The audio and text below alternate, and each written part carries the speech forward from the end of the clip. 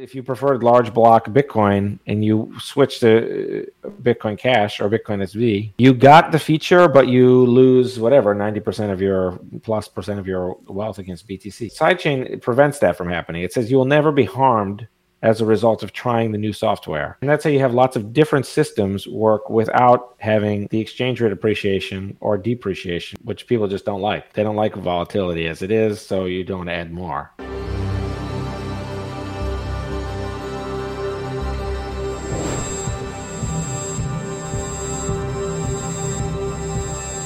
Bitcoin, the first cryptocurrency, sits at about 47% of the entire cryptocurrency market, under half. And as far as usage that people are actually willing to pay for, it's less than 10% of what Ethereum is. It's a fair point to say that virtually all the cryptocurrency market exists because it does things that Bitcoin could not or decided not to do. A lot of Bitcoin's hopes and dreams have been pinned on second layer solutions such as the Lightning Network, but so far that hasn't really taken off in a really meaningful way, and even then doesn't really do a lot of the things that other cryptocurrencies do so well. So is Bitcoin going to be a shrinking part of the entire cryptocurrency ecosystem over time?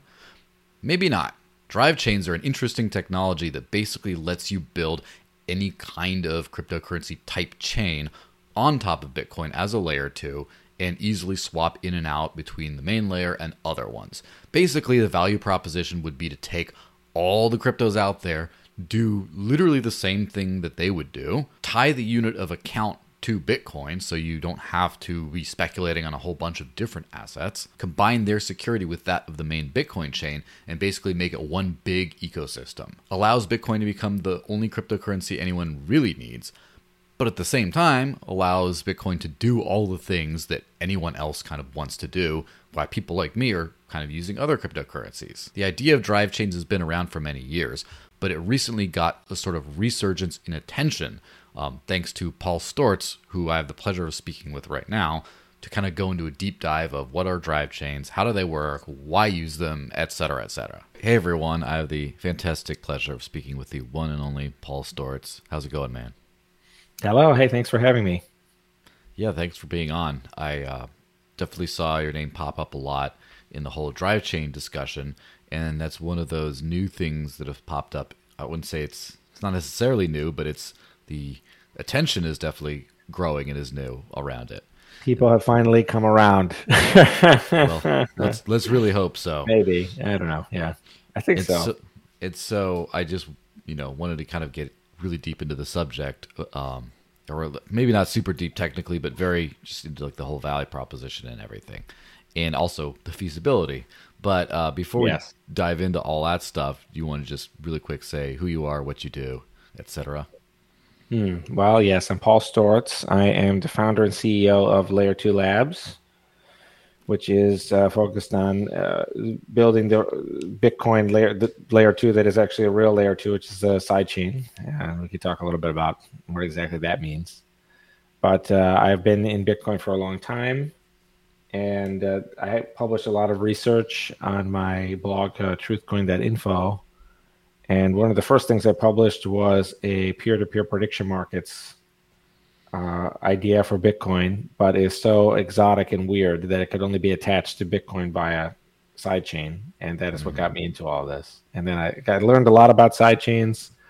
Since I had to actually work with the code and with the idea to make my own idea work, I learned a lot about what most of what people say when they use that word is either false or just like irrelevant or misleading.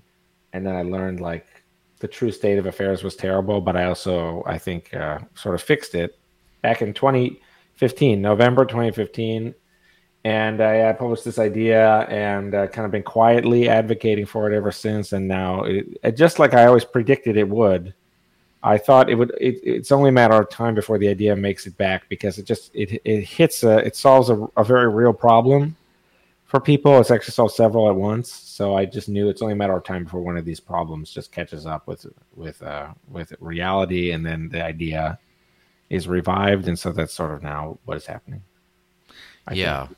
For sure. So before we dive into Drivechains specifically,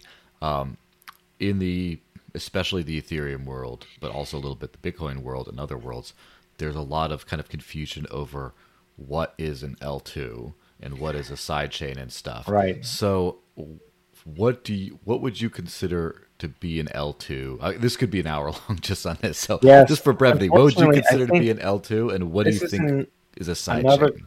It's another case where I think, unfortunately, the word, has been ruined. So it's because it puts me in a difficult position when I try to explain it. Where if I explain it, it may give a definition that's in conflict with what most other people say, and then it's kind of a little bit of an ethical puzzle for me. Do I tell you what I really believe, or do I try to speak the language that most people speak? And how do I square this circle, so to speak? But I think the L2 is, what I would do is paint a picture of the real world that you already live in first, where you have a checking account at a bank. I mean, maybe not you personally, because you try to live off Bitcoin, which is the most admirable thing, one of the most admirable things someone could do. But most people, they have a checking account, or their business has a checking account, or their employer pays them with something like they pay them through direct deposit.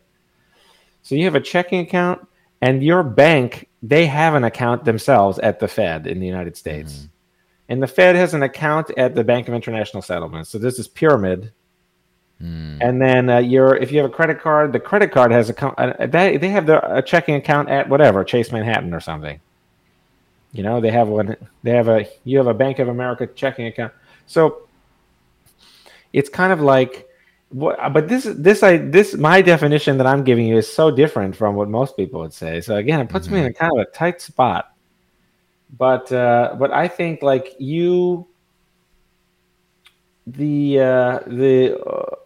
layer 2 is there's the existing L1 network, and then if you have an account on L1, you can make a sub network. It's its own different thing, but what's up for grabs is all the money in that account. So let's say I have 4 Bitcoin on BTC layer 1. I have 4 Bitcoin and some UTXO. I can split in the Lightning Network, the context of the Lightning Network. I make a new sub-network that has only 4 Bitcoin in it. And in the Lightning Network, it's a channel that's divided between me and you, me and someone else, 2 people. And that 4 Bitcoin is split. So the way the Lightning Network works is that I take 4 of my Bitcoin, you take 6 of your Bitcoin, and we make a 2 of 2 multisig output. So there's 10 Bitcoin in the Lightning channel, and it's split 4-6. But there it's our own network, so we can update it however we like. And that's what I think an L2 is. L2 is you take some of the 21 million Bitcoin. It's in a sub network that can do its own thing. And the lamest L2 is the custodial L2, which is you just have your money at Coinbase. Yeah. Or you have your money at or Strike Kraken. or Swan. Exactly. Whatever. Yes, right. Or any custodial Lightning wallet. They just have the money there, and it's kind of the sub network is just one guy tells you, one guy just decides what happens there. And not much better than that is something like the Liquid network, where it's just 11 of 15 keys just decide what happens.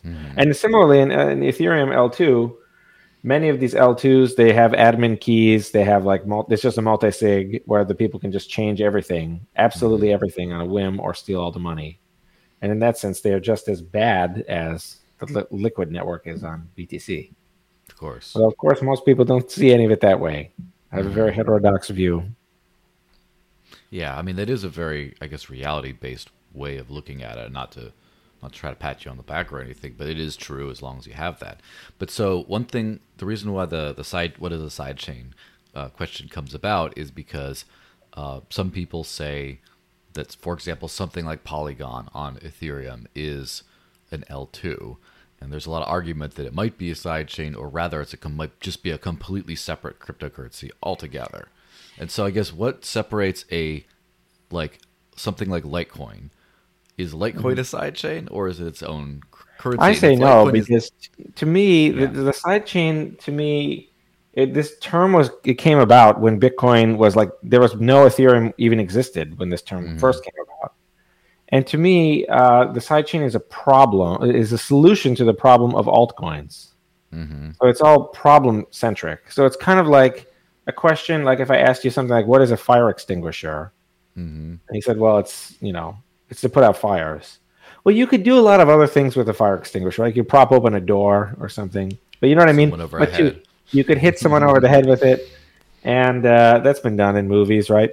Yeah. And so, but if you were to try to explain a fire extinguisher without referring to putting out a fire, I mean, it's right there in the name, you know? Mm-hmm. It's like smoke detector. It's right there in the name. It's a Mm-hmm. solution to a problem. Mm-hmm. Of course. You know, like your house is on fire while you're asleep, and you need to wake up, or you're soon the carbon monoxide or whatever will kill you, and you'll be dead. Like you need to wake up, like you need to know about something. So, so like if you just imagine trying to explain what a fire extinguisher was without referring to fires or putting out fire. And so that I think the side chain to me is Bitcoin was invented, but then people started to say, well, what about these other things? What about this other stuff? What about the ZK snarks? What about ring signatures? What about like all these people had all these intriguing ideas, most of which were bad, but some of which were pretty interesting. It was a very creative place back then, as you may remember. Like Mm-hmm. 2014, 2013, 2012, there was like a lot of stuff coming out. Some of it bad, but it was creative. There was a lot of growth. And so the sidechain allows you to just send your coins to a completely new piece of software that has its own blockchain. So it's altcoins without the coin. So it's just like you say Monero, but with Bitcoin, or Ethereum, but with Bitcoin. So you have the EVM, you have everything you have on Ethereum, but there's no ETH. There's no ETH. There's only BTC, and that's what it is to me. Is this universal altcoin simulator for Bitcoin? But I don't know. Then the term has now been ruined by everyone else. Of course. Yeah. Well, I mean, that seems like a fair enough definition.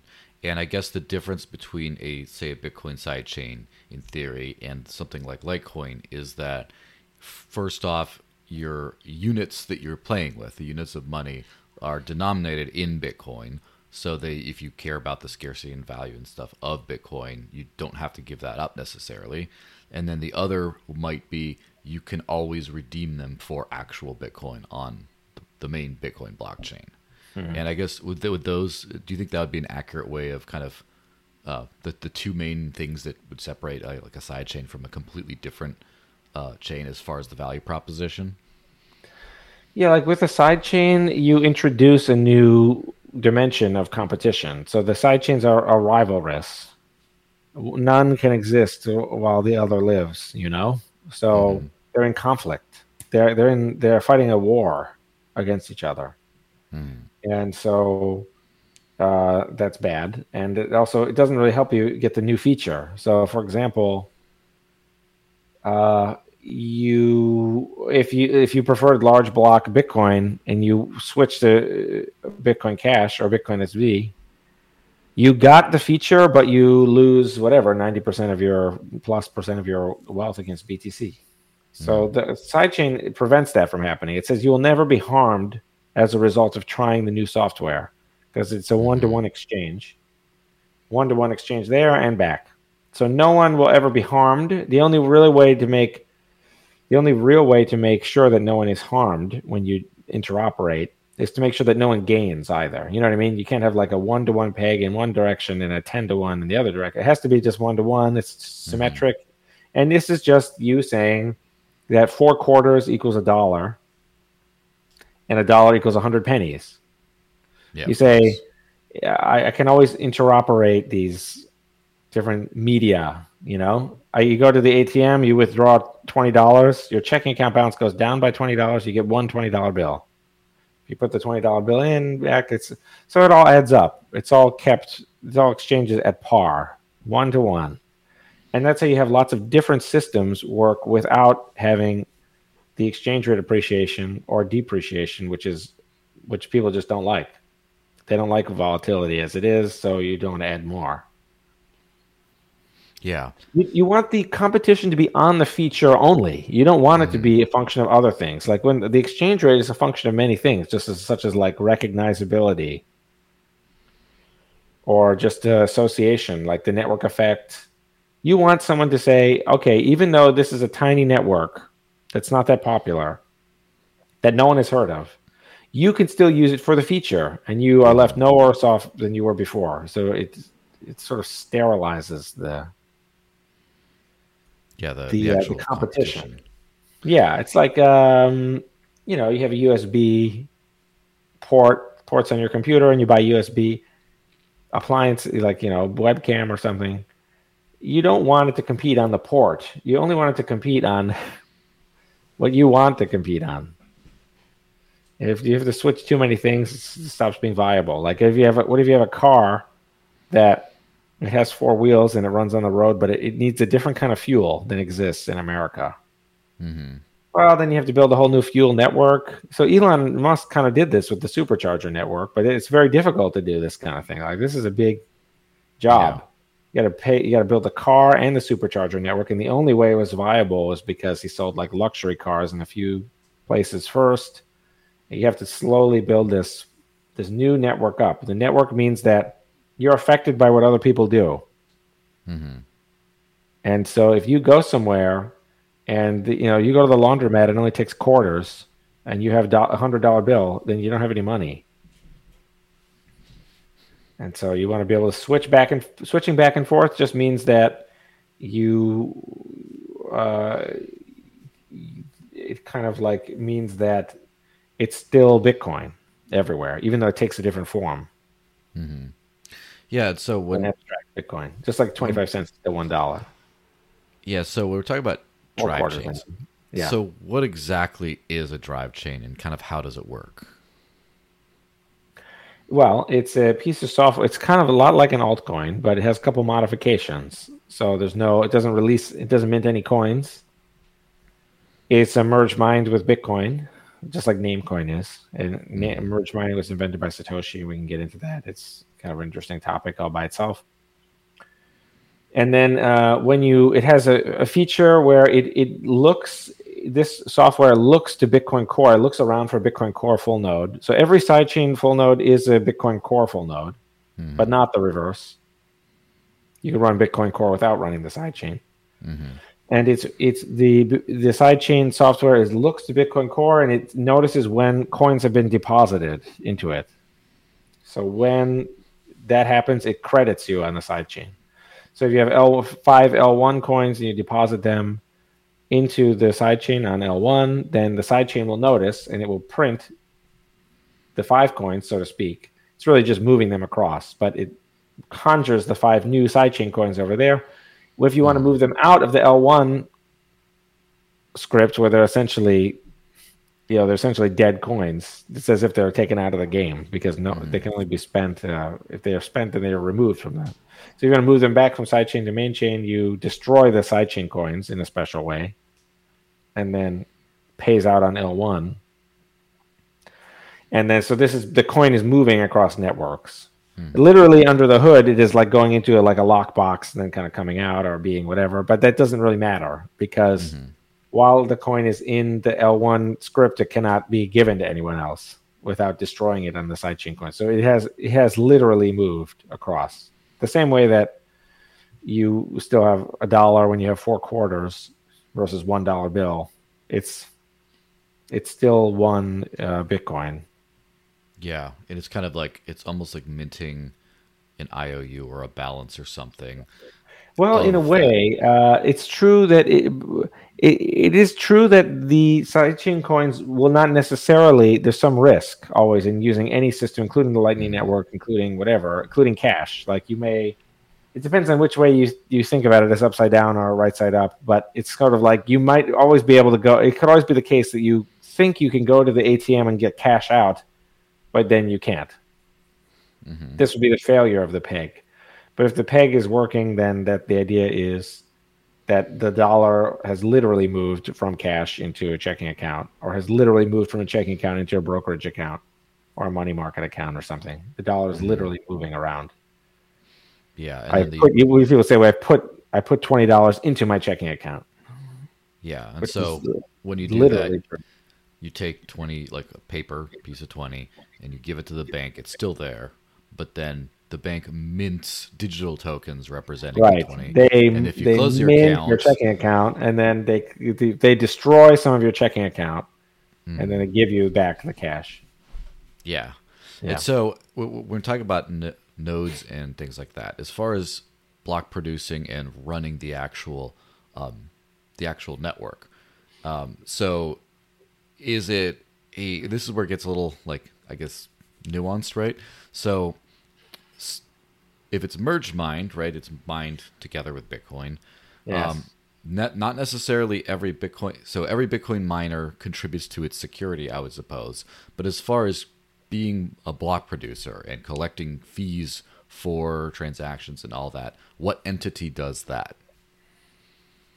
Well, it's kind of like it's really the same as with regular Bitcoin, but there's this thing. The way merge mining works is it has incentives to reach this sort of equilibrium, and I have this other idea called blind merge mining, which just kind of keeps everything nice and tidy in that equilibrium state, and it's just better for everyone. So it's where the miners don't pay any of the node costs. So I'm not sure really how to answer your question, but it's like the sidechain network runs its own nodes. So anyone who wants a wallet or a full node wallet, like that is a fully validating wallet, they would need a node the same way on Bitcoin. And so they have a mempool. They collect new transactions, and they know where if those are going to fall into the next block or not. And then in a blind merge mining, what happens is the node will kind of work with it will connect to a layer 1 miner, and it will say, I have this block, this sidechain block. It's worth like $50 or something. I'll pay you $49 on L1, but just merge mine this block with me, and I'll get the $50 on L2. In broad strokes, that is how it works. Yeah. And that's because the miners don't want to pay. Miners will minimize their costs always. So they will eventually, if there's a bunch of people running nodes and they don't want to, I mean, it's completely plausible that miners, while the full node costs are low, or even forever, the miners may just run all the nodes, in which case it'll be exactly the same as it is with Namecoin. Yeah. So miners don't necessarily have to run nodes, but that would be a logical conclusion if this is successful. They want the merge mining revenues from the sidechains. The blind merge mining lets them get those without like doing any of the node work. And they don't need to, because there's already a bunch of people running nodes for their own reasons.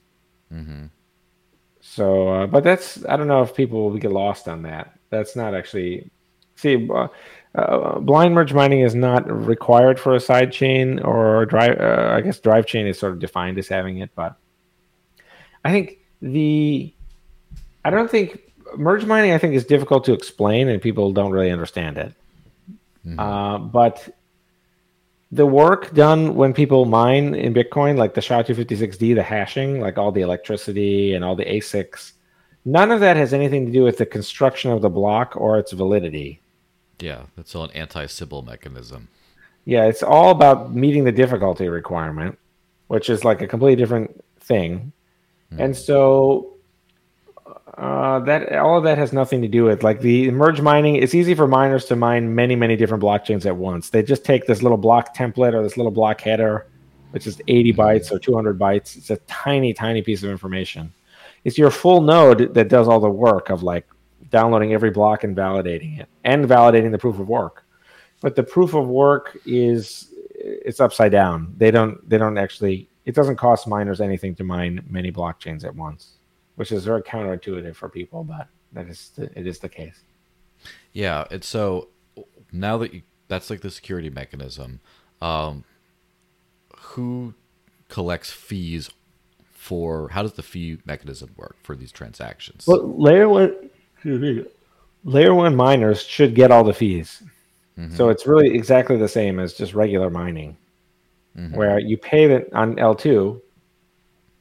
Either the miner mines both blocks at once, and they just collect all the fees on L1 and all the fees on L2. That's how it works with Namecoin right now. Or with blind merge mining, someone else, it's a specialization of labor. Someone else builds the sidechain block and pays themselves all the fees. But in order to make sure that that block is mined, they go to the L1 miners and they say, put this little code in to the L1 block. And so they kind of bid that up. And since it's very competitive, as long as at least two people bid, it should be like 99%. 99% of the fees should be going to the layer 1 miner. Yeah. So what's the process for L2 fees going to L1 miners? So like let's say I got 1 Bitcoin on a drive chain and I send it a bunch of times, and then that Bitcoin is slightly diminished because I pay fees when I send it around. Yes. And those are L2 fees. But so Yes. How does that end up on L1 in the miner's pocket? The total, if you look at the whole L2 block, if we just look at one block at a time, then maybe that block is paid. Let's just call it 3 Bitcoin in total fees. There's 10,000 transactions in that block or something. There's 100,000 transactions each pay 3 100,000ths of a BTC. And so the whole block is paying in its own Coinbase 3 Bitcoin in fees. So that's just the next block is what it is. Now, what would happen is there'd be many different sidechain nodes. Let's call them A, B, C, D, E, F, or whatever.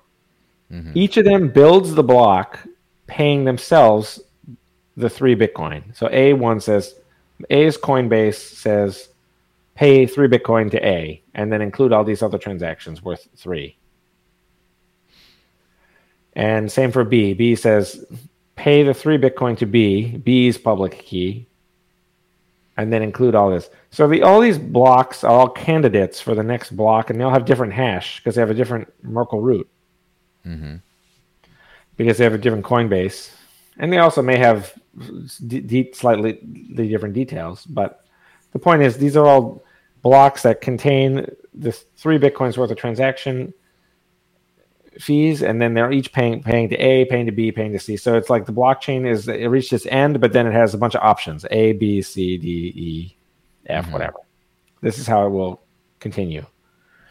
In blind merge mining, the way a sidechain block meets the difficulty requirement is by having a special code in the parallel L1 block.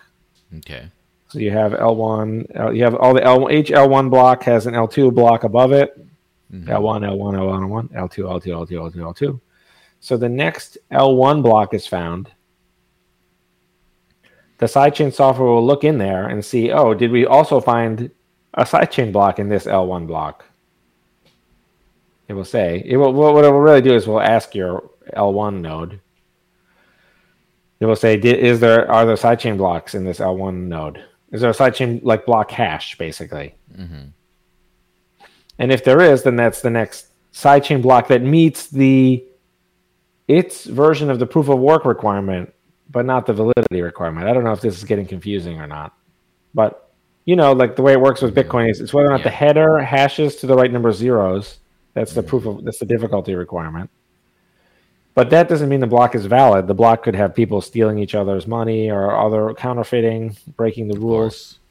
So when you find the new L1 block and it has a little code in there, you have found a new sidechain block that meets the difficulty requirement, but you still have to download that block and check to make sure. It could be invalid, in which case you would say not even a real sidechain block. And you'd orphan that off. You'd go back, you'd say, instead of referring this block, it's not a real block, you refer to the previous block, and you would orphan that block out.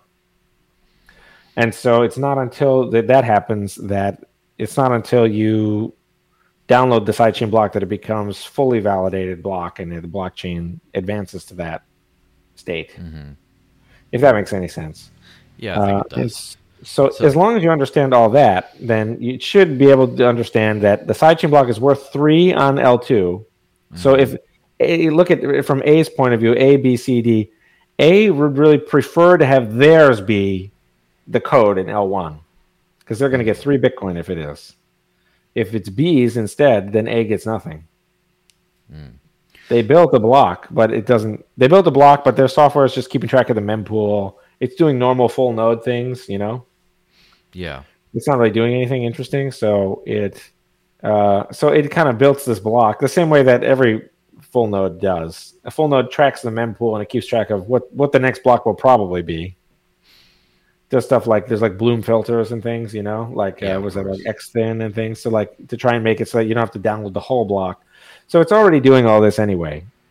But it's saying, listen, I would really prefer it to be my block. I get 3 Bitcoin if it's mine. And B is thinking that, and C is also thinking that. And D is thinking, I don't want it to be A, B, or C. I want it to be my block. So the idea is these people go to L1 and they just start bidding to the miners. They say, listen, it's a special type of transaction in BIP 301, my other BIP. And this transaction has the property that it's a lot like a bid, where only one can be included in a block, like per sidechain slot or whatever. So logically, the miners would only take the one that pays the bid that pays them the most money. They're free to take whichever one they want. They can only take one.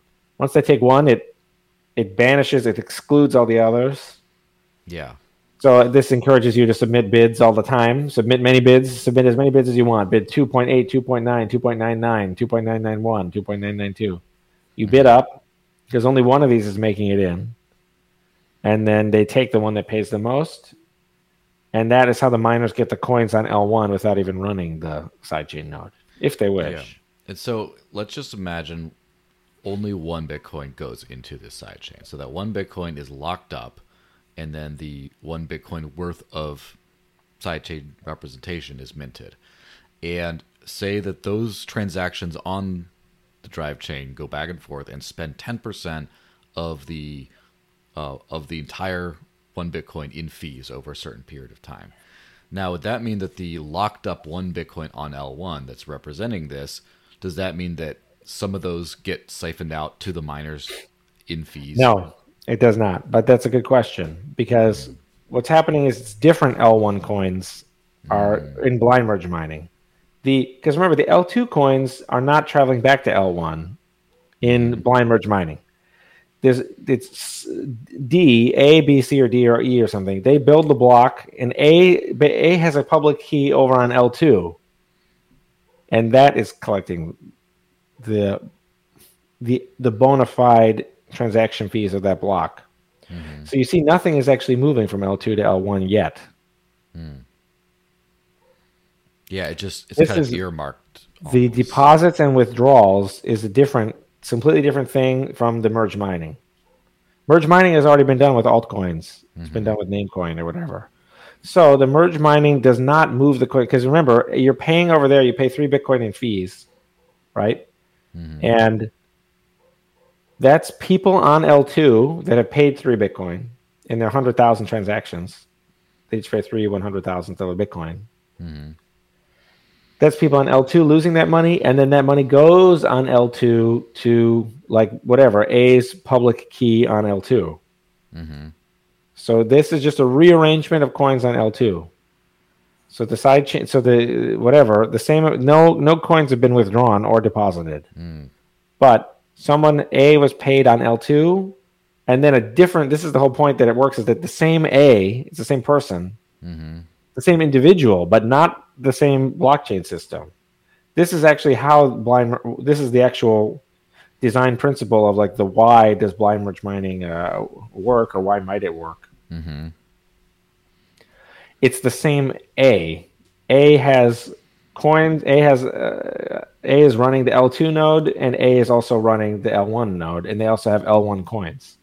So since it's the same person, it bridges the gap between the two networks, because it's the same person. They say, I will pay on L1 as long as I am paid on L2. So they are the magic bridge that communicates all this info. Yeah, and so obviously Bitcoin has a 10-minute block interval. Every 10 minutes, roughly, blocks come through. Is that forcibly applied to all drive chains, or is it by default? Yes, but you can modify it if you are absolutely determined. But I don't know if I think the people who want that are just kind of a little confused about what they want. But Mm-hmm. there's no denying that some people prefer the faster block times of Ethereum or even other networks.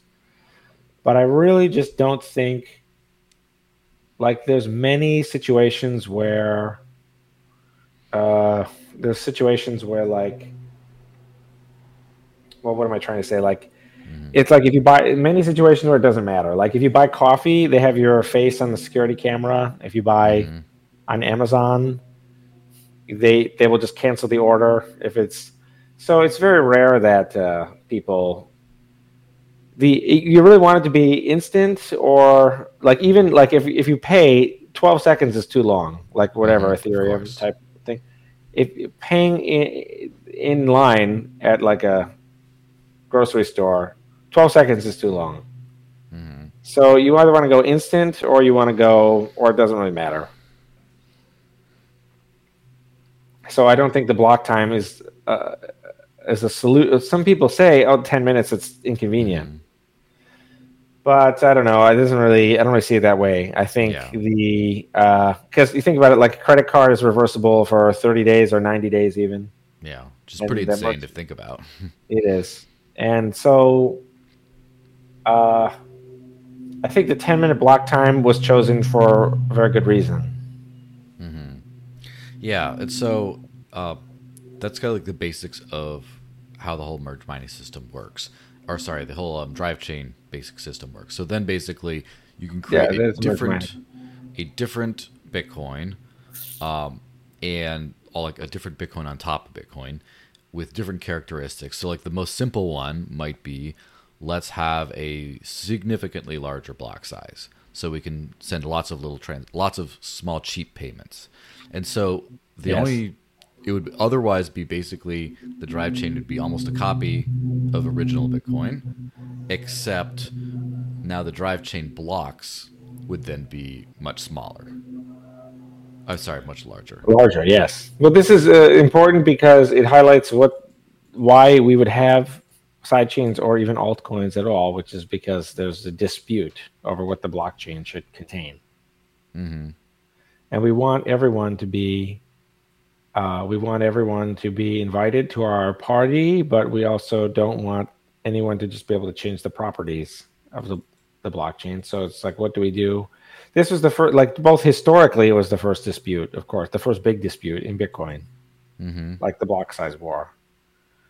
So the question is, what should we do? Should we, do we change Bitcoin's block size from the 1 megabyte to something else, or was that a change to make it from what it was to 1 megabyte?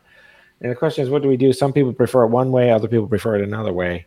The sidechains let us have it both ways. Mm-hmm. That's the idea.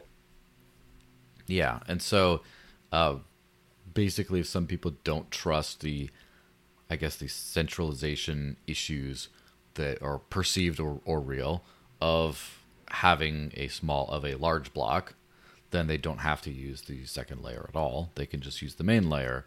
But if people are kind of more comfortable with kind of fewer entities managing the drive chain, then they can use that. Is that kind of how that breaks down? Well, what did you mean fewer entities? What does that mean?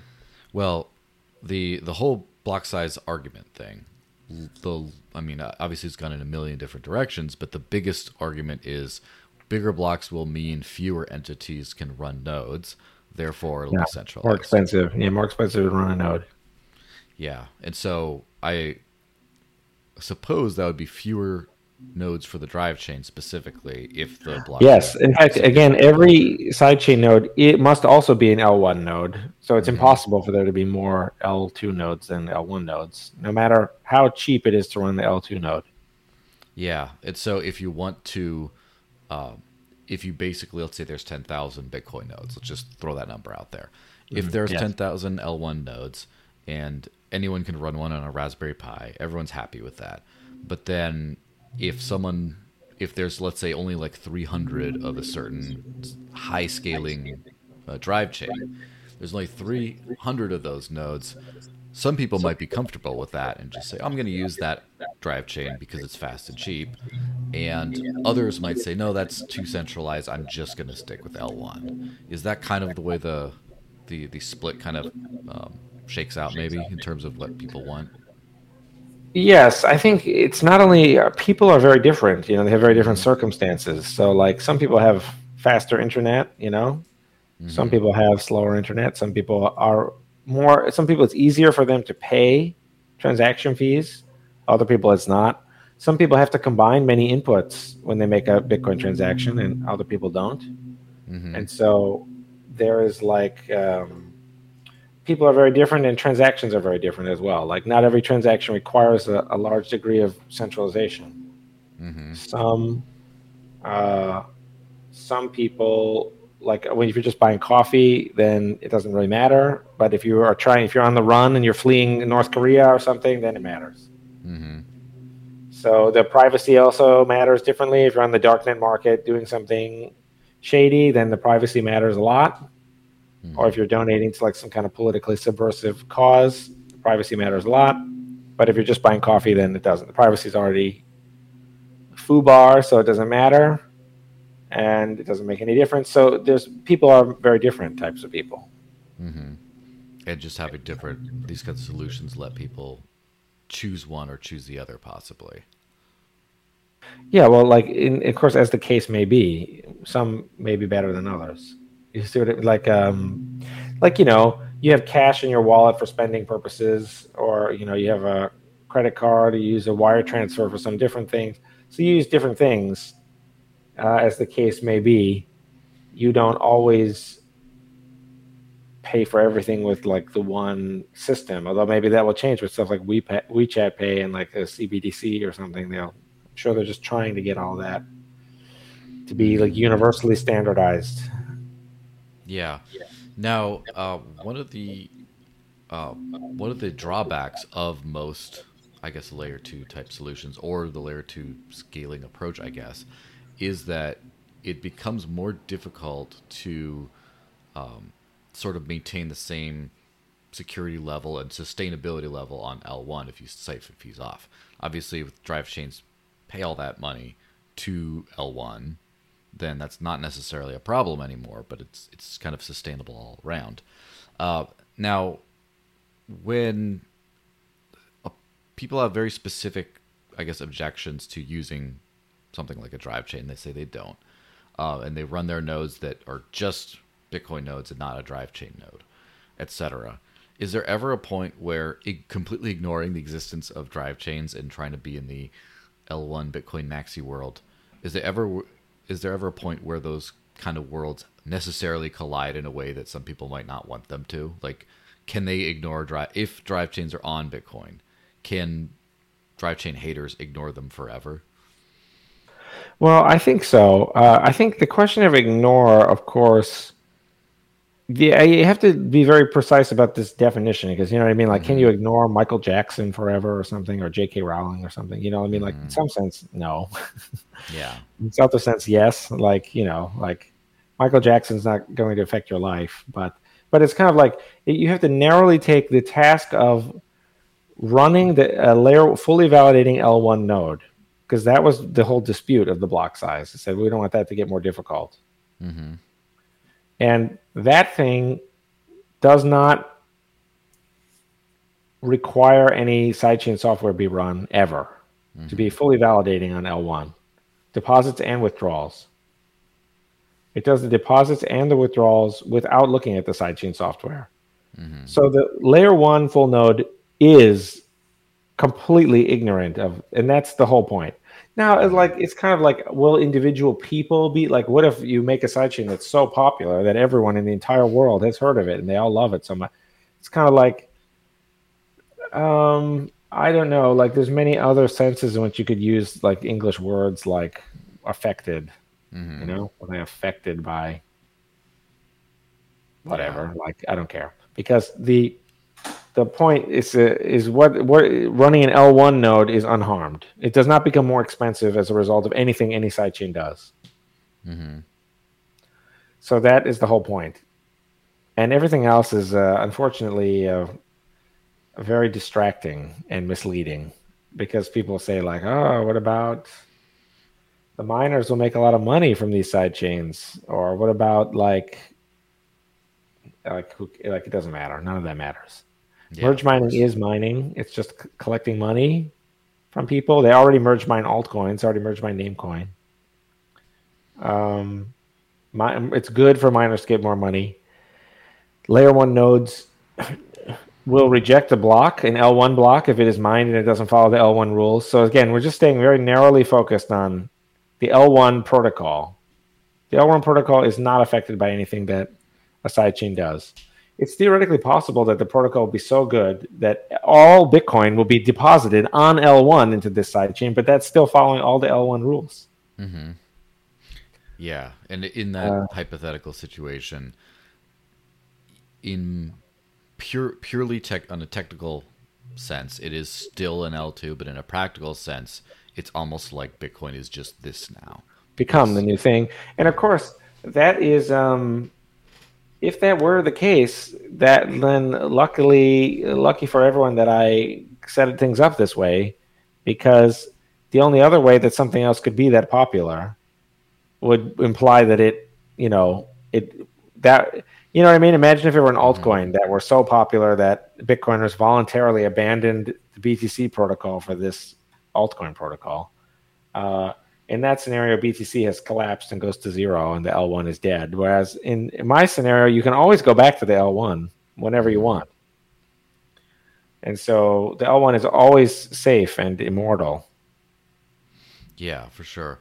Now, one of the biggest challenges, I guess, of using multiple cryptocurrencies, as well as an inherent, I guess, drawback of multiple layer scaling, is the kind of user experience bifurcation, where right now I can spend Bitcoin at any place that takes Bitcoin, but I can't use Lightning in all those places because many of them are not set up for that. Or I can use Bitcoin, I can use Dash, I can use Zcash, I can use Monero, I can use a few merchants, but then other ones are just like Bitcoin and Litecoin, say. And so the overwhelming network effects of Bitcoin, if you create a sidechain or a layer 2 or Lightning or whatever, instantly it kind of splits the network effect a little bit and kind of does that. Rather than if you just upgraded all of Bitcoin, for example, to have these properties, then you wouldn't really have to change. You wouldn't have to start from zero with adoption necessarily. I wouldn't say zero, but give a fresh adoption start for the drive chain. So do you think that could be a barrier of adoption if, let's say, there's fast, cheap, and private Bitcoin on a drive chain? Yes. But then you can't use it anywhere because everywhere you want to use it only accepts L1 Bitcoin. You have to plead with all these exchanges. Please, can you just let me deposit this one? Or go to this merchant and say, please, can you add this? Well, yes, but I think it's the whole point of sidechains is to reduce that problem, basically. Because think about it. It's like saying, it's a little bit like, it's like when you go to a merchant, do they take Visa? Do they take MasterCard? Or even in an extreme case, you go to you're pleading with the laundromat and you say, I don't have any quarters, but I have a $20 bill or something. You know what I mean? So the merchant has an incentive to be open to all methods of payment that are kind of reasonable to it. Not necessarily, that doesn't necessarily mean they'll accept, Bitcoin, Lightning, anything else quickly. But my guess is the one-to-one peg makes it easier. So I think basically there'll be something like BitPay, where you just go and it'll just do everything. It'll accept Lightning, L2, whatever, and it will just figure it out behind the scenes and give the merchant cash the next day. The exchanges, you don't really need to beg the exchanges, right? Because you can buy the thing. You buy whatever, the L1, and then using the software, you just convert it from L1 to L2 or back. And so you always have a way, you always have infinite liquidity. Since you yourself you don't need to find someone who will swap 14 L1 BTC to 14 L2 BTC. You can do that all by yourself without anyone's help. So I agree that the user experience, users obviously get more annoyed often when there are more choices. This is partially why I think probably like Fedimint probably won't work. Because Of when course. you turn it on, you have to pick your group of people that can all steal from you. And people are just going to be like, I don't want to pick anything. Or just close Yeah, the absolutely. application. So I think so people don't like choice. And my guess is that it will be slightly annoying at first, but probably it will, for that reason, it will standardize around the like a payments chain or something. You know what I mean? Like they probably Mm-hmm. won't be paid in the Zcash side chain, the merchants, because it just looks weird. Mm-hmm.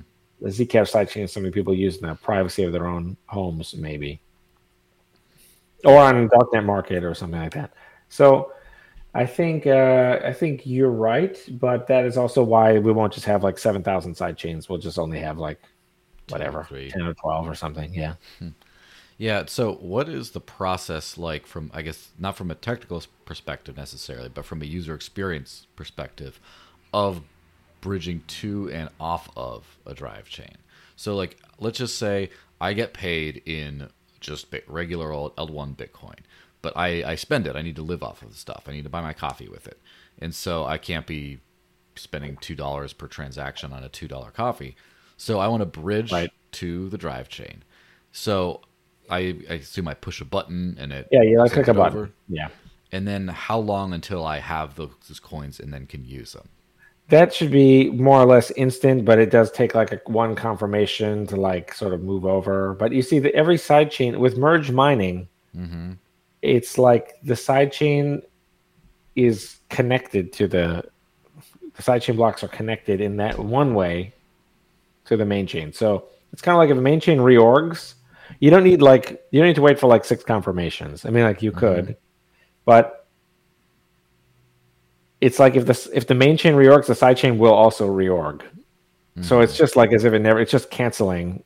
No one's really going to get their money stolen from you. You're sending your money to yourself. It's as if you sent a Bitcoin transaction to yourself and then there was a Mm-hmm. reorg. Mm-hmm. But it doesn't matter. So you don't really need to wait six confirmations or any amount of confirmations. The software will Mm-hmm. kind of only display it after like I think like one or two confirmations total to just kind of like make it. Mm-hmm. But the Official. deposits are instant and they always work. The withdrawals are very very slow, outrageously slow, to Mm-hmm. discourage regular people from even using this system because only specialists should really do it. Mm. But the withdrawals are very weird. They are you basically they're all batched in like a little container, a little Mm-hmm. bundle, and only one bundle can make it every 3 to 6 months, and that is a very slow process. And that is so the L1 synchronizes the state with L2, but L1 is never running a sidechain node, so it doesn't know what's happening over there. So we Of have to course. shrink this problem from a huge problem of all kinds of chaotic stuff is happening to just one. We shrink all that to one hash, and then the hash is miners. It's a similar thing as blind merge mining, where it's the same miner. A miner is an individual on L1, and they look over at L2. A human being looks over Mm-hmm. not the software. A human being looks over there, and it says the next hash for the next 3 months is this. And they put it in L1, and then it synchronizes. It slowly synchronizes up, and then it's once it hits enough 3 months of being identical hashes, but more or less. That's skipping a detail or two. But once it does Mm-hmm. that, then the giant withdrawal bundle pays everyone out. Yeah. So the withdrawal bundle is slow, but it's important to keep in mind that that is just the settlement. So anyone on L1, if I have 5 L1 coins and you have 5 L2 coins, we can just do like a little swap. We do HTLC. Mm-hmm. We do a little swap. Your classic HTLC, or we just use something like a Shapeshift or Coinbase or whatever. But Mm-hmm. we can also do a cryptographic swap where we say, uh, I have 5 L1 coins. I pay them to myself after 2 days. I pay them to you if the hash is revealed, R is Mm-hmm. revealed, such as R hashes to H. And then once I've done that, you do the same thing to me. You pick the same R and you pick the same H. You don't know R, but you pick the same Mm-hmm. H. You say, okay, I get 5 L2 coins. I pay them back to myself after 2 days. I pay them to Paul if R is revealed, such as R has just a H. It's the same H.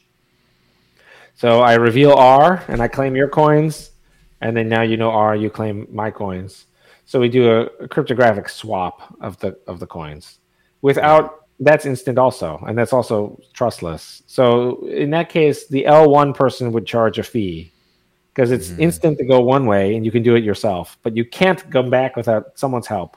So it's a kind of like a revolving door on a subway. It only turns one way, and you can only move in the one direction easily. To get out, you have to do the turnstile. So what would happen in practice, I think, is that some rich people would extract a small yield by paying people out constantly. They'd offer a service. They'd be paying people out on L1. They charge a little fee. They pay people out constantly on L1. They accumulate all kinds of L2 coins. Right before the next withdrawal bundle, they would merge all these different outputs. It could be like whatever, 2,000 coins, maybe, probably not, but 2,000 coins. They merge them all into one withdrawal. When the withdrawal is processed, eventually 3 months later, 2,000 coins are paid to one UTXO, consolidated. So it can consolidate the UTXOs on L2 and then pay that out on L1. So they can actually withdraw an unlimited number of coins, and it can do that with, it's kind of like, this is why it's so slow, because we really get to have our cake and eat it too. It really doesn't matter how slow it is. Everyone's going to use a parallel system that's instantaneous. And so the slowness is great because it's free. It's essentially free. It involves other steps, and the slower it is, it just makes it much easier for the sidechain to be policed without L1 having to do the effort of actually downloading every sidechain block and checking every sidechain message, because the whole thing is reduced to these rare check-ins, this rare state, which is a hash, and then that's inserted on L1. Yeah, and that's the idea. So this idea may not work, but I certainly think we should try it. Yeah, I mean, it has many advantages because, of course, the sidechain vision is there shouldn't be any altcoins. There shouldn't be any governance on L1. Anyone who wants to just release a new piece of software, it shouldn't be any kind of block size debate. Someone should just make large block version and no talking. You know what I mean? Just see if it can get people to use it. If you get people to use it, right. Miners should collect transaction fees from every chain. So the miners should be pro-growth. They shouldn't just be minimizing their costs and hashing. They should also be trying to maximize usage of Bitcoin. They should be like Roger Veering it. They should be like going around. They should vertically integrate with BitPay. Try to get Amazon to take Bitcoin because it will increase their revenues. So we want that. We want instant global scale. We want instant Zcash privacy. We want all these weird experiments like a storage Filecoin, whatever, Ethereum.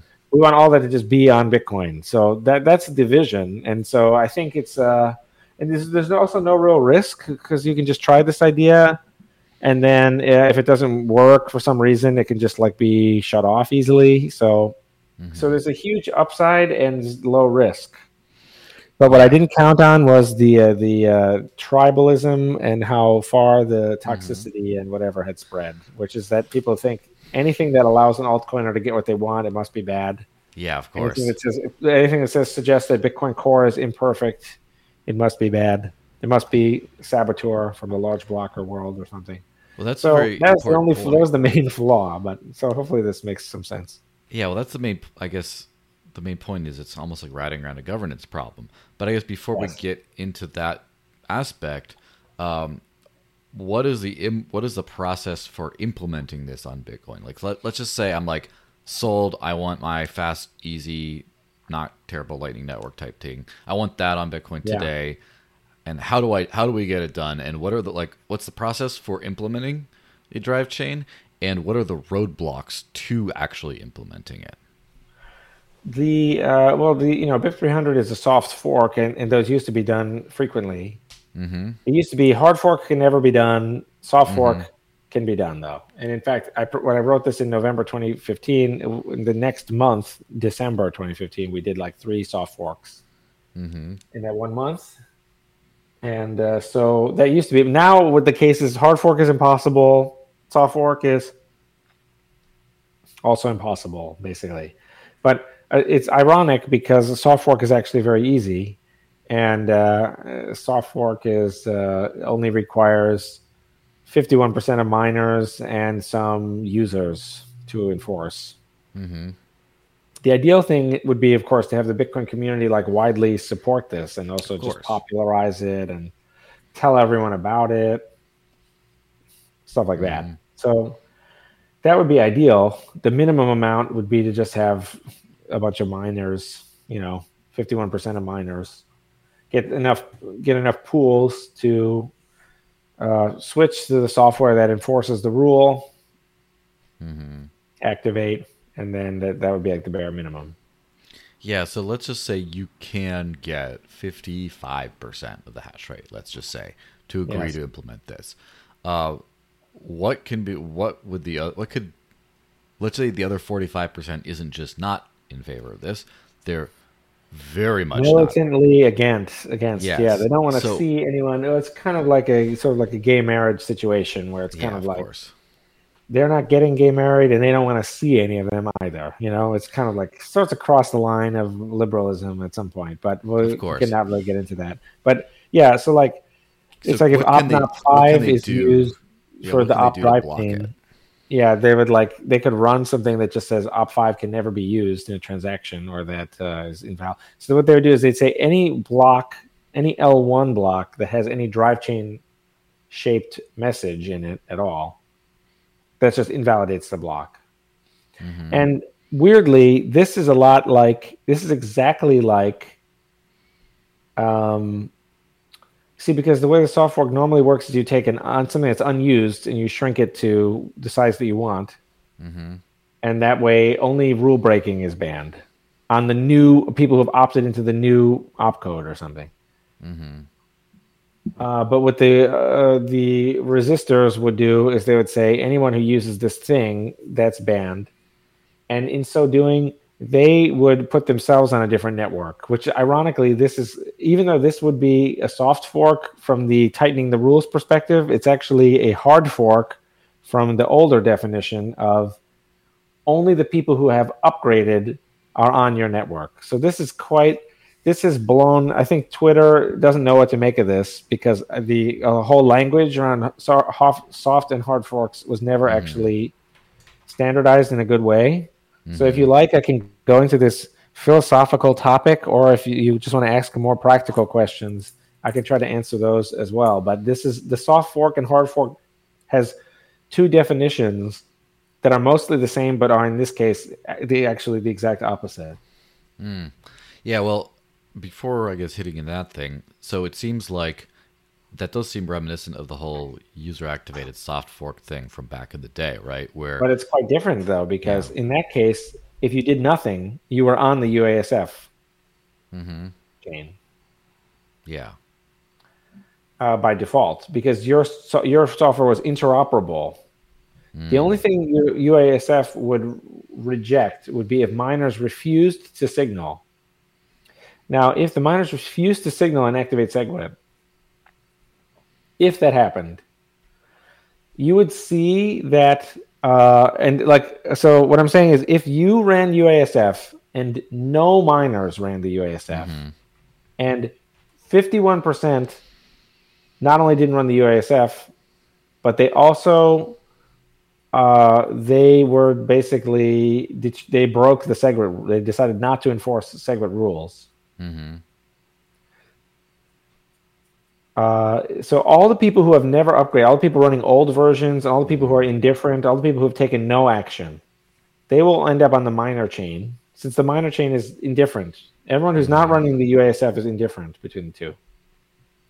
And everyone who's indifferent between the SegWit rules is not, it will still follow the longest chain. So they're with the miners.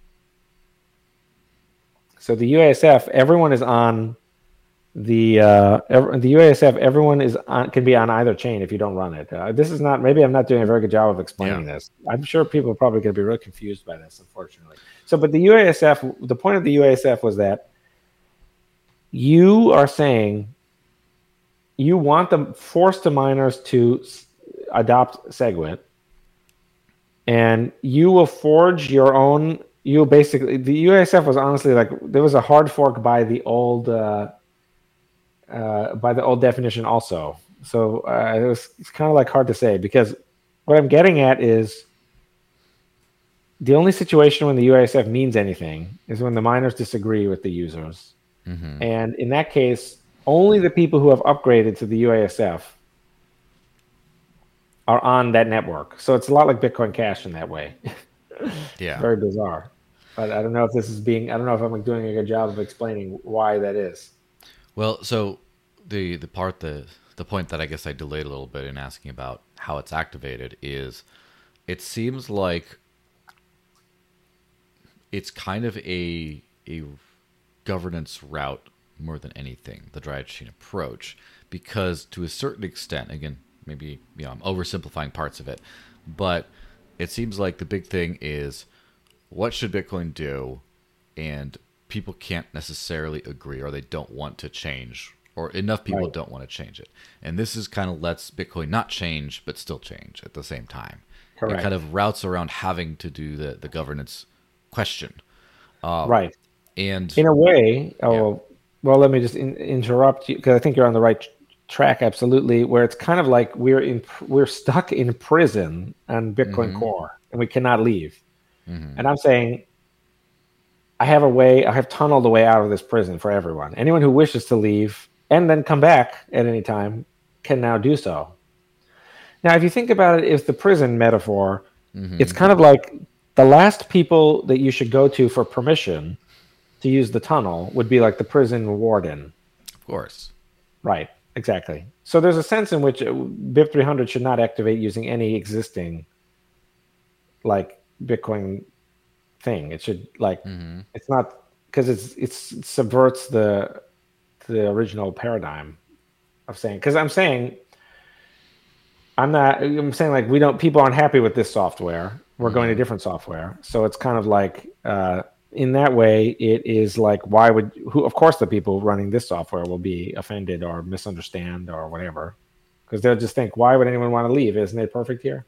Yeah. So that's the issue. Yeah, it's so obviously it's there's a clear, to some people's minds at least, I would say the enlightened world's minds, there's a clear kind of a pressure going on where Bitcoin, there's changes that need to happen around Bitcoin, and I guess one wrong way could be is by using other cryptocurrencies entirely. From the Bitcoiner standpoint, is right. That's not the right way of doing that from the maximalist, let's say, standpoint. And then the other wrong way of doing things is by changing Bitcoin itself. And that's viewed as also wrong. And so this is a way that acknowledges that there are things that need to change, but we can do that without moving from Bitcoin to something else, without moving on from Bitcoin completely, and also without actually changing Bitcoin at its core. And so it seems like, I guess the most diplomatic solution, it seems like the win-win-win-win-win solution for a Bitcoin maximalist, except for the acknowledgement that something needs to be different than it is today. And that seems to be the point of contention, It's basically, the irony is that it's not even really that, I think, because you could run the old version, since it is a soft fork, you could run the old version and not even enforce BIP 300, and then you wouldn't even notice. As far as everyone knows, I activated BIP 300 with the miners like 6 months ago. And because it's impossible for you to notice whether or not it has been activated, that proves that you aren't a victim. Of course. Because you have there's no empirical, it's like someone says, I don't want a robot making my hamburger. And you have two kitchens, one with a robot and one with a human. And then the trays come out and you switch the trays. And then you switch them back. And then you say, well, I switched the trays. Actually, a robot made this. It's like, did you know that was they added women to orchestras. They had them audition, behind.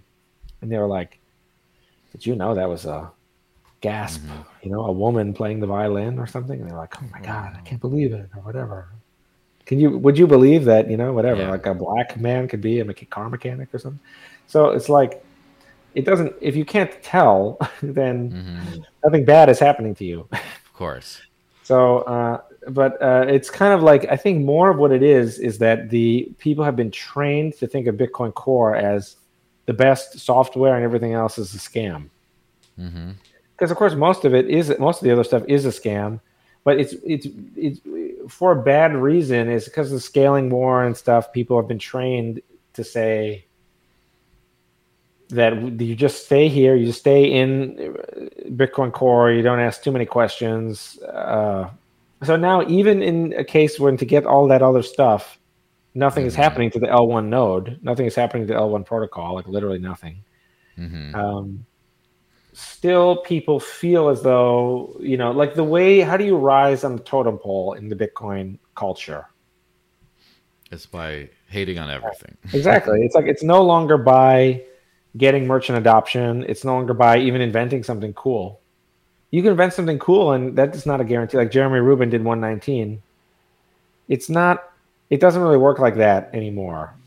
You get it cool, but you stay humble, stack sats. That's one way. If you just buy Bitcoin, or you just say that you have, you don't really know who knows if you even have or not.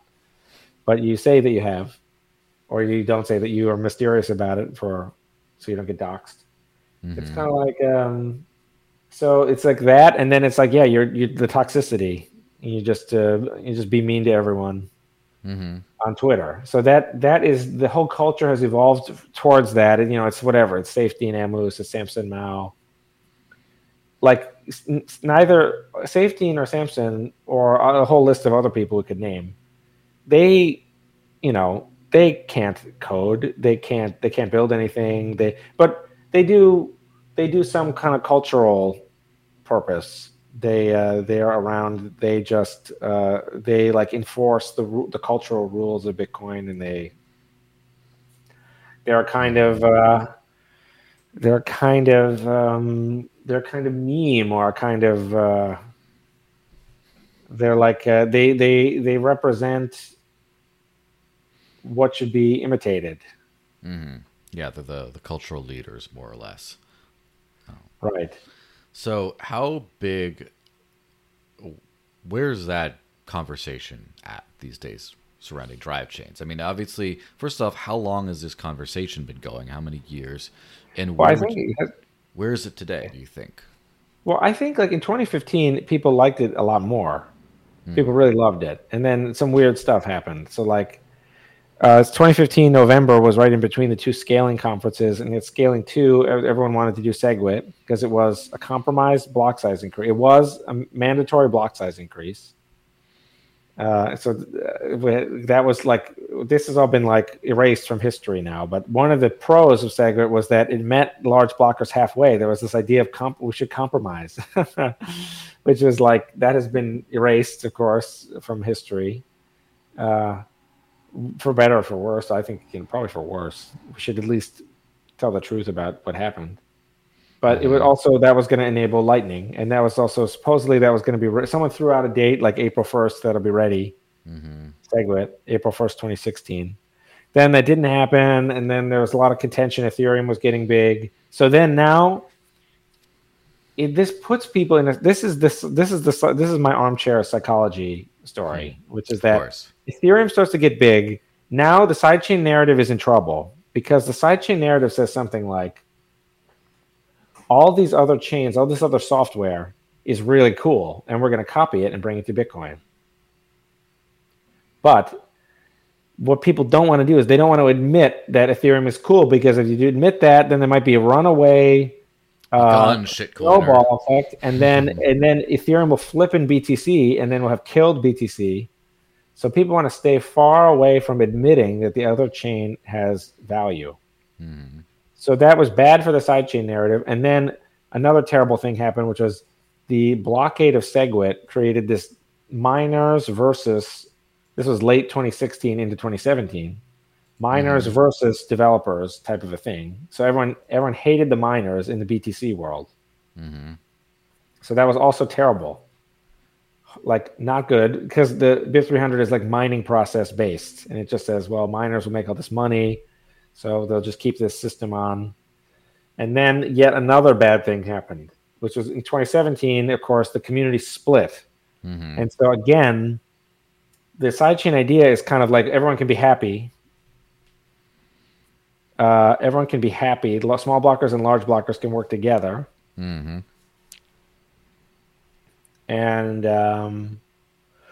but then once they split, it was kind of like, first of all, the small blockers were like, why do we need to make large blockers happy? They're gone now. And the large blockers were like, why do we need to make small blockers happy? We forked. So the fork made it so that a compromise was no longer, like needed or whatever. It was no longer, there's no market for that now. Because everyone thinks, we're going to fight and we're going to win. And, I would say, like, it certainly, you look at the market cap, they did fight, and the BTC side defeated the BCH side for a variety of reasons that we could get into. Some of which, I would say most of which have nothing to do with the block size concept itself, even though I think they also lost on that concept. I think that was also a bad idea because you can have optional large blocks on top of small L1 blocks, but you cannot do the reverse. So it's an irrational thing to want when you could just get everything that you wanted without inconveniencing other people. But so I think that's a long story. But I'm trying to paint a picture of like this idea competed with SegWit, which was teed up as the right idea in December 2015. And I had only published this late. It was like after Thanksgiving, I think. So it was late November. It was like right before Scaling 2. So people were into SegWit, including me, because compromised block size increased, supercharges Lightning. So then it was sidechains. To admit that we want sidechains validates other altcoins, namely Ethereum, which had gone from being like 1% of Bitcoin to like 30% of Bitcoin. So it was like, visually on CoinMarketCap like expanded or something like that. 2016. Then this idea was harmed by the fact that it was like miner centric and people hated miners in 2017. And then the split, again, it forces Bitcoiners to acknowledge the split made it look like those people didn't really care about what was best for the Bitcoin community or something. They're like in it for themselves. They made these coins. They're lying about, they're reusing the name Bitcoin or something like that. Everyone just thought those other people are bad guys. So we actually don't, it poisoned everything associated with each of the ideas. Everyone was like, the last thing I want to do is make those people happy. Yeah, of course. It's so acrimonious, the split. And then I think like after that, like Blockstream started to market like Liquid as like a real side chain, even though it basically was not. And so it was like, now this idea is going to go up against Blockstream. It's also going up against Lightning in a way. Lightning is very big. So it's had horrendous luck, this idea. Each of those things was such a huge problem that I'm not even sure that there would have been anything that I could possibly have done. Yeah, of course. To beat that like stuff culturally. So are you getting much support for this idea today as opposed to other points in the past? Well, yeah, I think there was, when it first came out, people really liked it. And there was, in fact, it was stickied on our Bitcoin from time to time. It lasted until the BCH split, I think. People were saying like, we can actually have both, and we have a small block L1, a large block L2.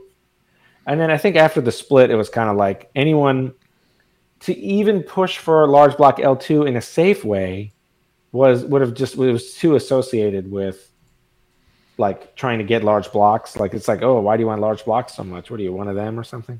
Yeah. So I think then it kind of fell into obscurity.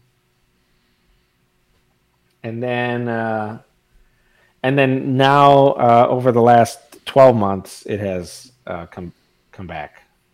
Yeah, it's so one thing is for sure, right? The culture of Bitcoin, as we mentioned, has the maximalist culture that seems to drive a lot of what happens and doesn't happen at the end of the day, seems to be resistant to this for the time being.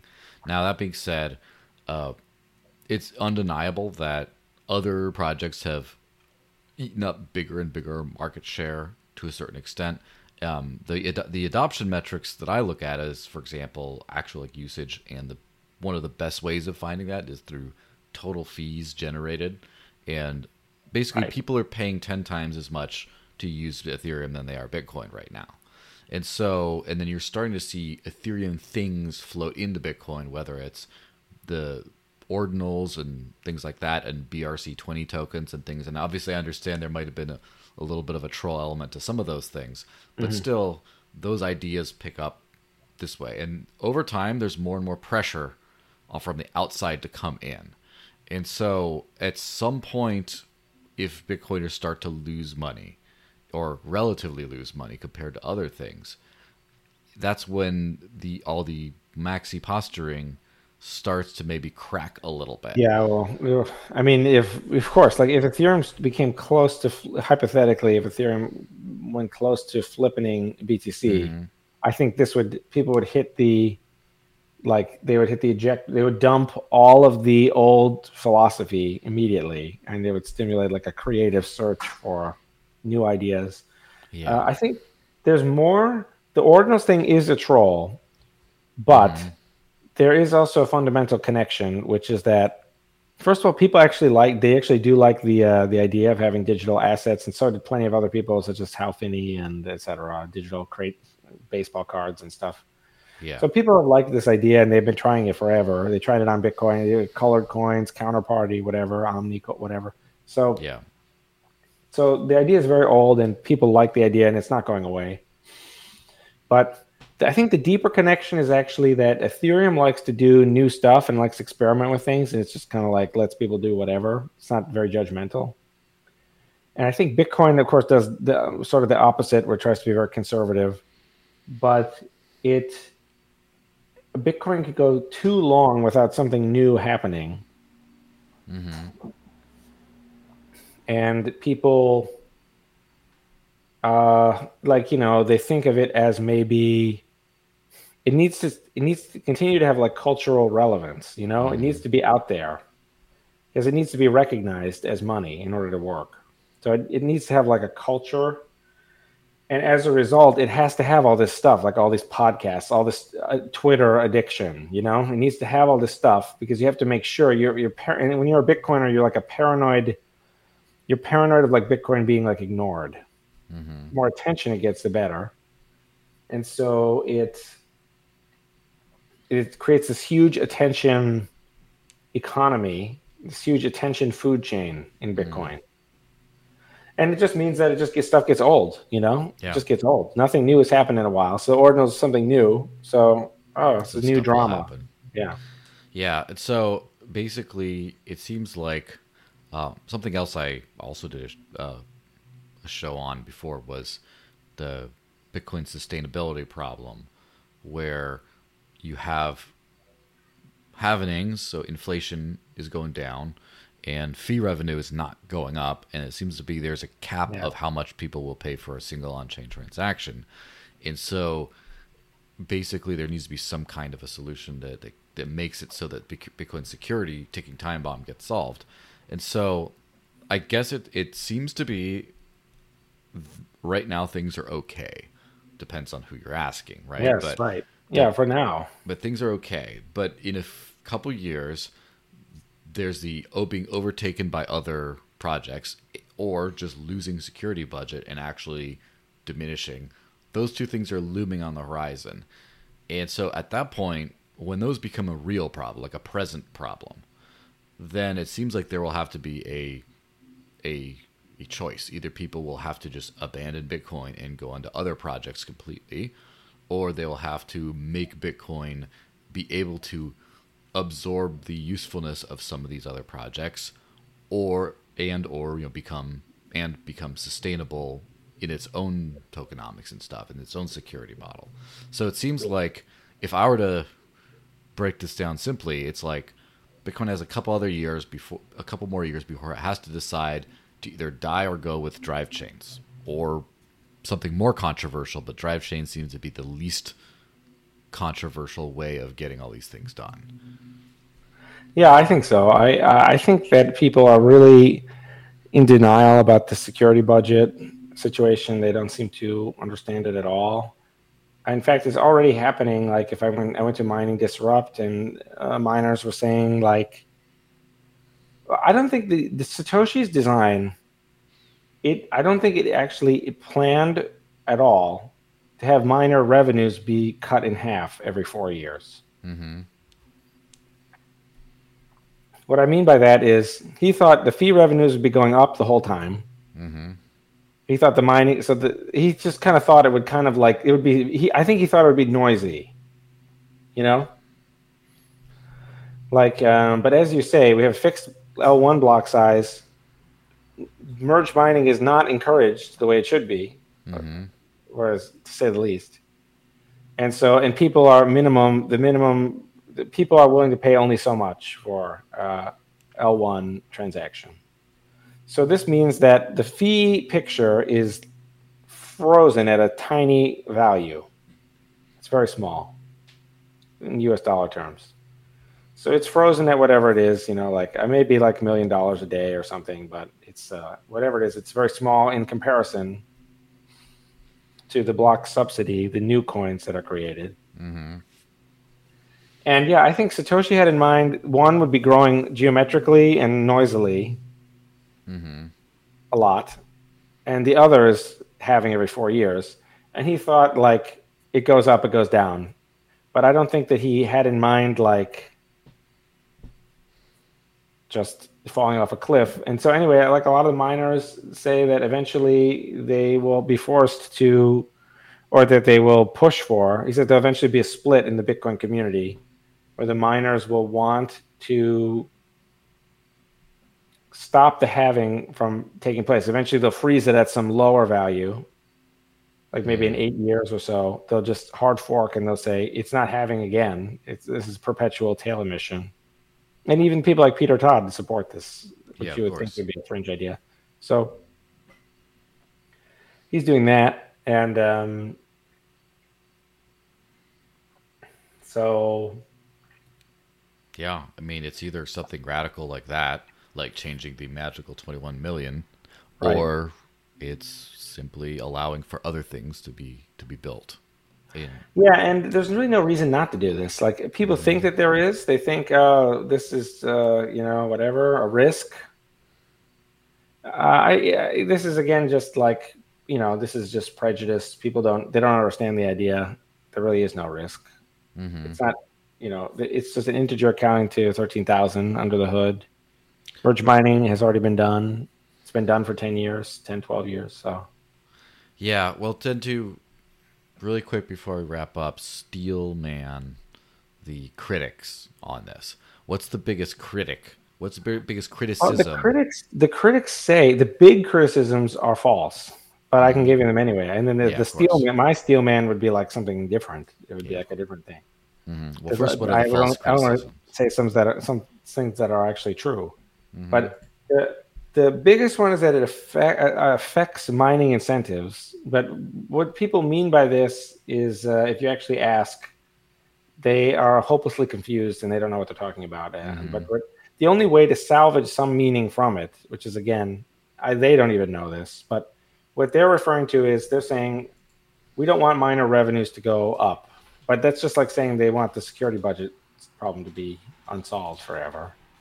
So if you could really, truly Steelman it somehow or something, I would say something like it changes the optimal miner from someone who only cares about hashing and minimizing their dollar per hash cost, minimizing their electricity cost.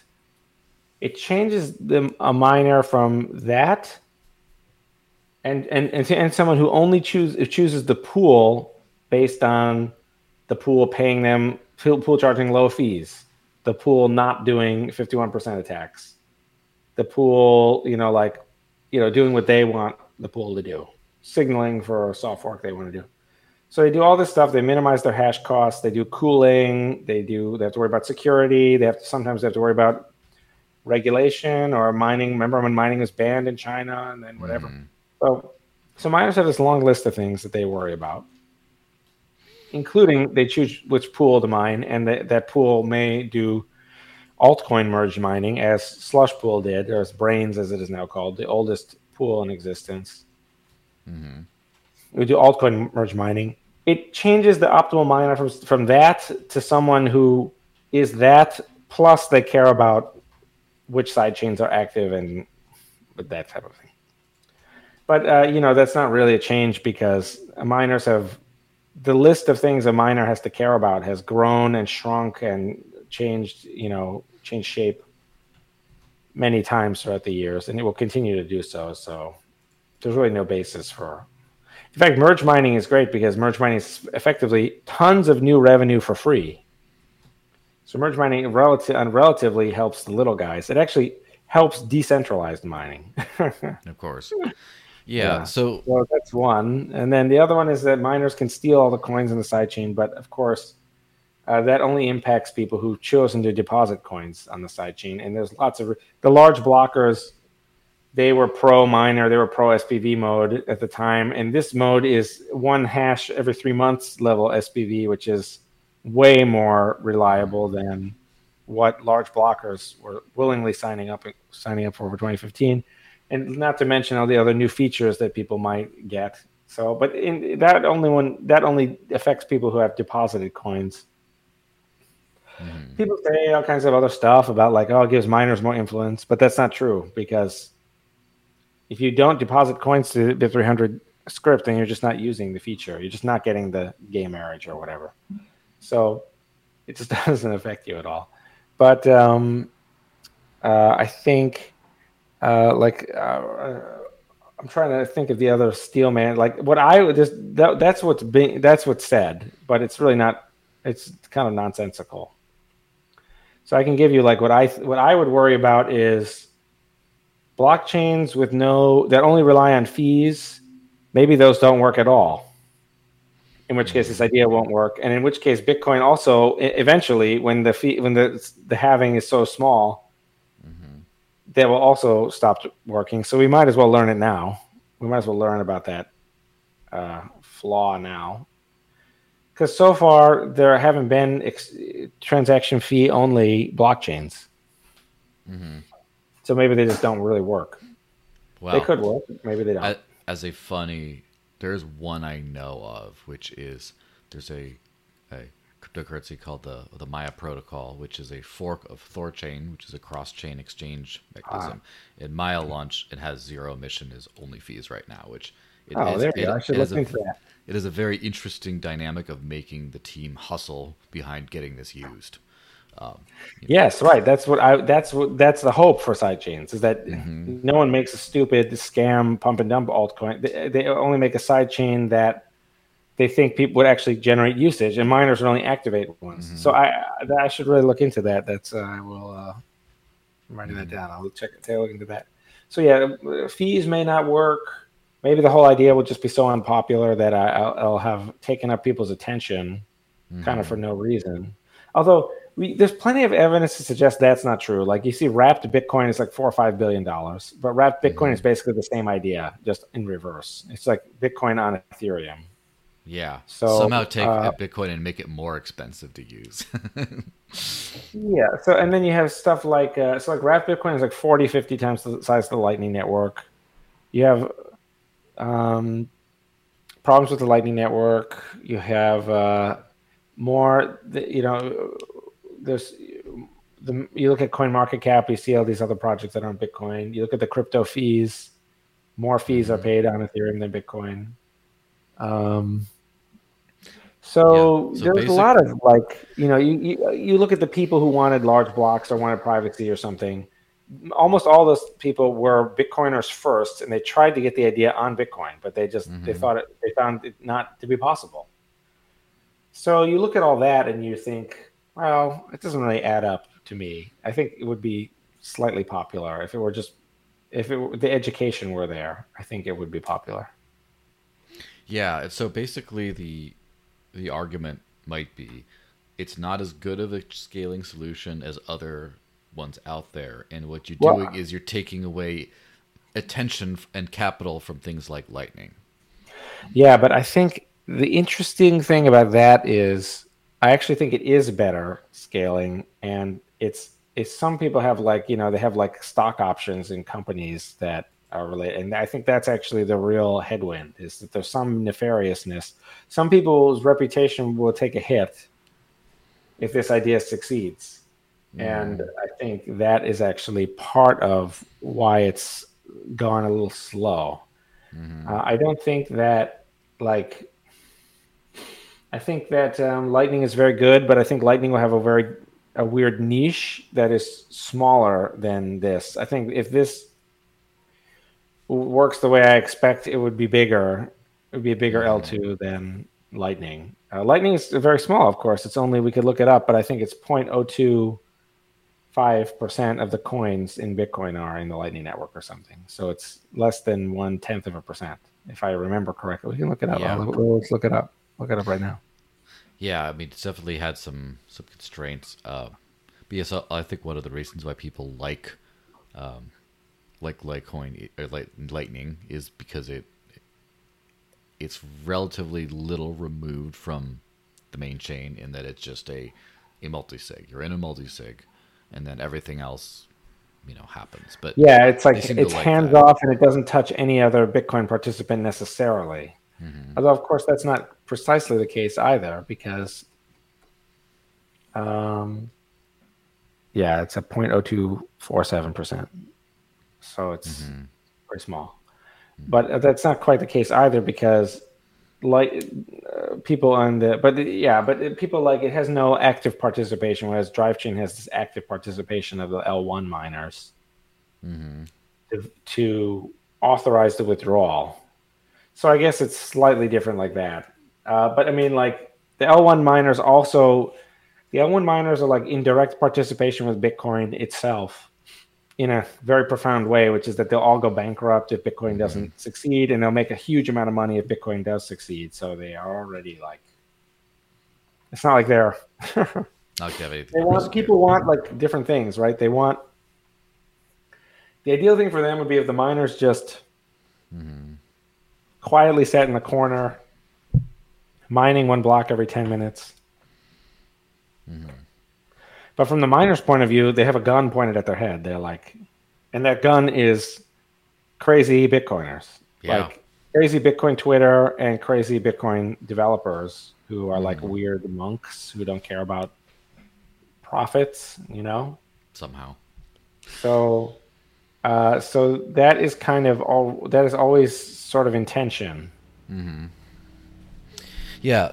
Well, it's been quite the fascinating discussion. Hopefully it gets a lot more people thinking about this stuff. Where do you want me to direct people to look to hear more about what you do, as well as Drivechains, etc.? It's chill o'clock.